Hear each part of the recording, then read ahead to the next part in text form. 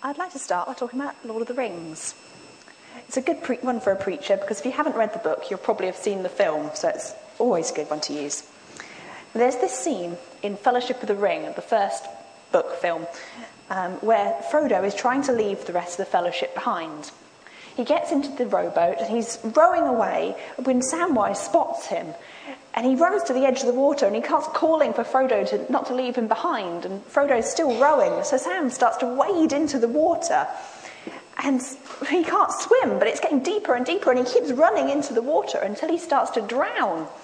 And at this point, Frodo reaches in and pulls his friend out into the boat. And then Sam explains why he couldn't leave his friend behind. He says, "I made a promise, Mr. Frodo, a promise. Don't you leave him, Samwise Gamgee. And I don't mean to. I don't mean to." And as the story unfolds, we discover that if they hadn't stuck together, if those two hobbits hadn't remained in their friendship, hadn't worked together, they would never have got the mission done. They couldn't have done it without each other. Frodo admits it later, "I wouldn't have got far without you, Sam." It's because they protected each other, they remained of each other, they abided together, that they actually managed to achieve their mission. And today we're talking about abiding in Jesus, remaining with Jesus. And I've used the Lord of the Rings analogy because it's about friendship, and I'm going to come back to this idea that remaining in Jesus is about remaining in his friendship. But before I do that, I think I need to put it in context, because we really don't understand the verse unless we see it where it comes in the Bible. So if you've still got your Bible open, you might like to flip back a couple of chapters, because you'll see where this comes in the Gospel of John. Back in chapter 12, Jesus has arrived in Jerusalem. And that's the time that he arrives for the last time. He arrives on a donkey. Okay, it's the beginning of that week, that exciting week, that terrible week where he's going to end up on the cross. And then back where we are, in chapter 15, it's part of this whole section called the Last Supper Discourses. And in this section, it's a collection that John's made of all the things that were said at the Last Supper. Now, it used to confuse me that this was in the Last Supper Discourses, because right at the end of chapter 14, there's this little line that says, "Rise, let us be on our way." But then the very next sentence, Jesus is still talking for another couple of chapters. It used to baffle me. I mean, did he say, "Let's go, guys," and then he carried on talking while they put their coats on? Or, did someone just put that in the wrong place? But when I was reading for this sermon, I found an answer to the question. What scholars think is that Jesus and the disciples said the first bit, "Rise, let us go on our way," and they got up and started walking toward the garden after the supper. And as they were walking, they would have passed by the temple courts. And around the gate of the temple courts, there was a vine. It was huge. It was a statue of a vine that carved all the way around the temple courts. And it was so big that they had bunches of grapes hanging from it with the size of people. And this thing wasn't just a statue, it was made of gold. So it was quite eye-catching. And the thought is that as Jesus was walking, he saw this vine, and he stops under the vine to use it as a visual demonstration of what he's talking about with them. And so these next few chapters, this section we've just read, is what he was saying, standing there under this vine in the temple courts before his disciples. And where they're on their way to, it is the Garden of Gethsemane. I can never pronounce that right, I apologise. To the garden. And at the garden he's going to pray, and that prayer is going to be interrupted by Judas coming with the soldiers to arrest Jesus. And they're going to take him to the cross. At this point, when he talks about being the true vine, he has less than 24 hours left to live. And so what he's doing is he's preparing his disciples for what's going to come up. And the whole Last Supper discourse is about getting them ready, because their relationship is about to change. Everything is about to change. I don't know if anyone else is a fan of Sherlock, the BBC series. This week's episode has some good connection with this theme of your relationship changing, because Sherlock was struggling throughout the episode with the fact that his friend John Watson was about to get married, which meant their entire relationship was going to be altered. Nothing was going to be the same again. And he makes this best man speech about how much John means to him. And then at the end, he makes this vow to the newlyweds, this vow to the couple, that he will always be with them.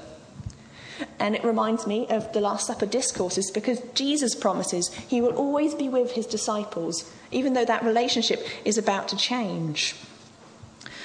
What he tells them is to abide in me as I abide in you, or remain in me as I remain in you. Abide just means stick with me, remain with me, stay with me.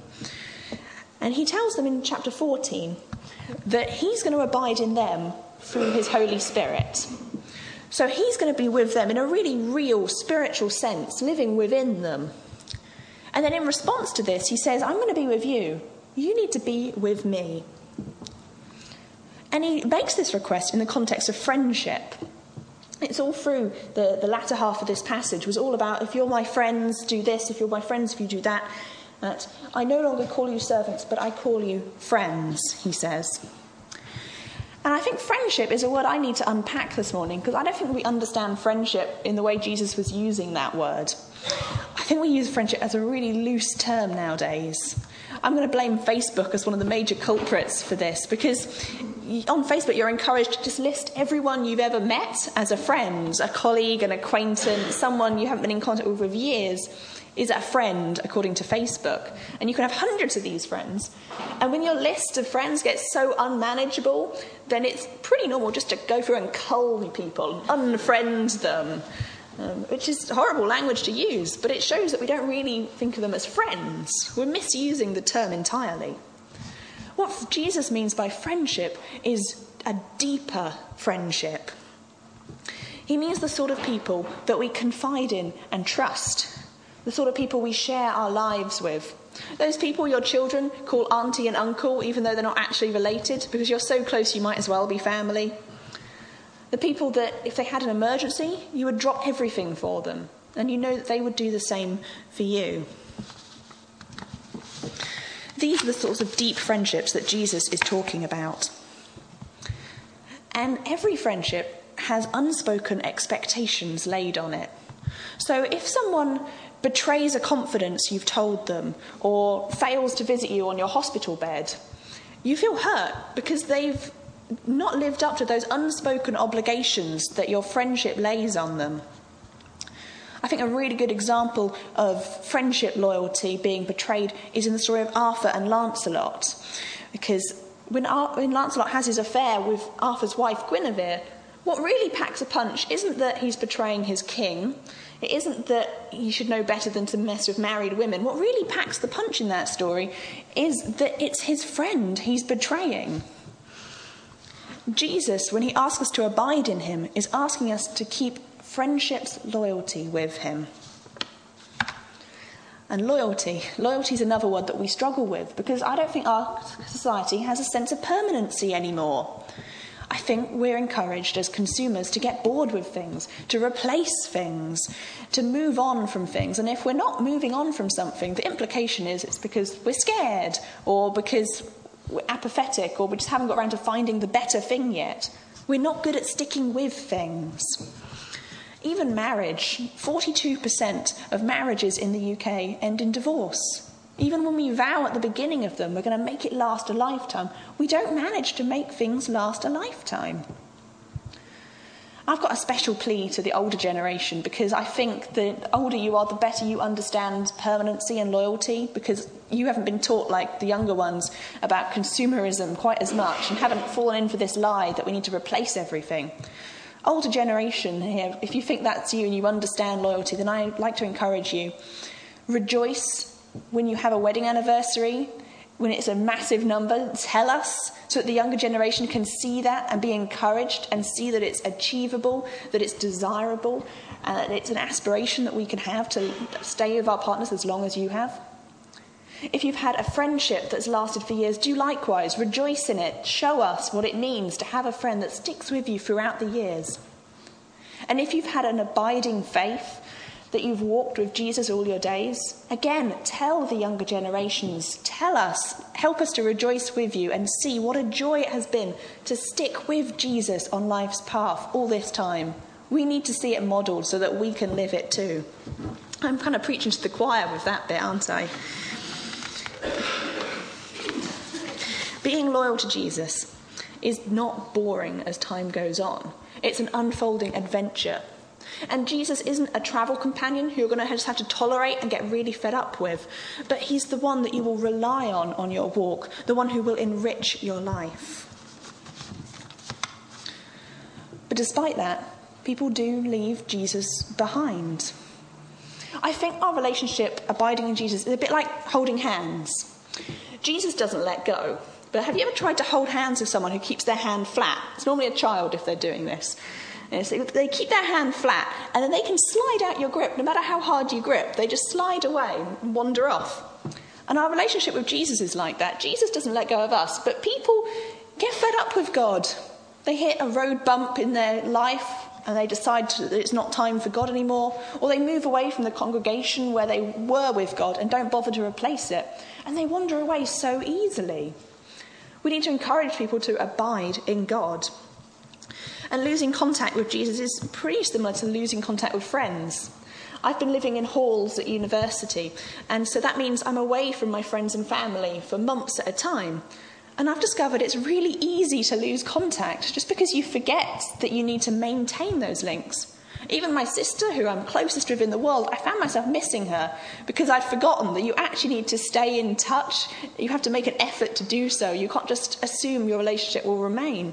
You have to make a really concerted effort when you're living away from someone to sit down and write that letter or make a Skype call every week. Otherwise, you just lose contact with people and they drift out of your life. And Jesus, we drift out of his life too if we don't take care to abide in him. Now, the children helped answer earlier, how do we abide in him? We abide in Jesus by reading the Bible, praying and worshipping.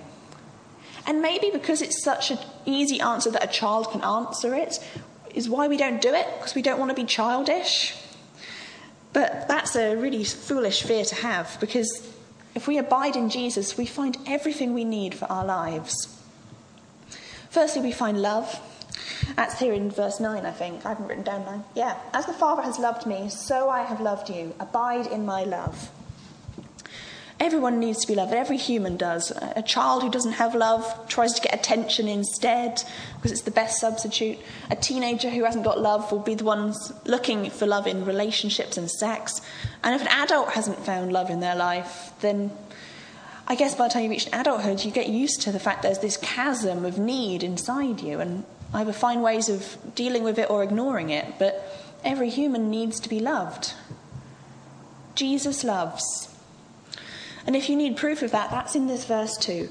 Jesus says there is no greater love than to lay down one's life for one's friends. And Jesus in the cross laid down his life for you. That is the greatest expression of love for you possible. And if you haven't yet experienced Jesus' love, I encourage you to embrace it because it's there for you. And if you haven't felt his love recently, I encourage you to draw closer to Jesus so that you can experience his love. We don't experience love unless we draw close. I love my friends and they love me, but unless we spend time together, we don't experience that. And it's the same with Jesus. Because you see, Jesus abiding in our hearts isn't just some airy understanding, oh yeah, he's my friend, I get that. It's a real experience that comes when we draw close to him. Jesus also gives us security and strength as we abide in him. If we are rooted in his love, we'll experience strength. And that in that Ephesians verse is where it talks about it. I'm running short on time, so I won't read it again, which I was going to, but instead I'm going to tell you about this tree in my parents' garden. Now, it's been there for years. We built a tree house in it when I was younger. But in these storms we've been having, this bad weather over these last few months, the tree has fallen down. Well, it's mostly fallen down. What it's actually doing is leaning at about a 40-degree angle. And it can't fall any further. Despite the weight of the tree and the weight of the tree house, the roots are so strong that it's stopping it from actually collapsing. And being rooted in Jesus is like that.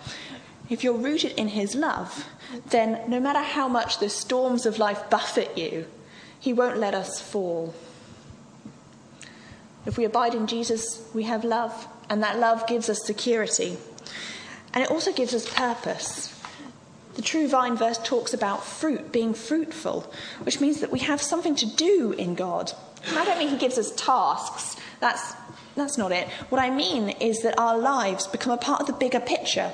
We go from being a little branch to being a part of the entire vine, the entire story of what God's doing in the world. And that, having our lives in perspective like that, it's like going from being a sketch to being a full colour picture.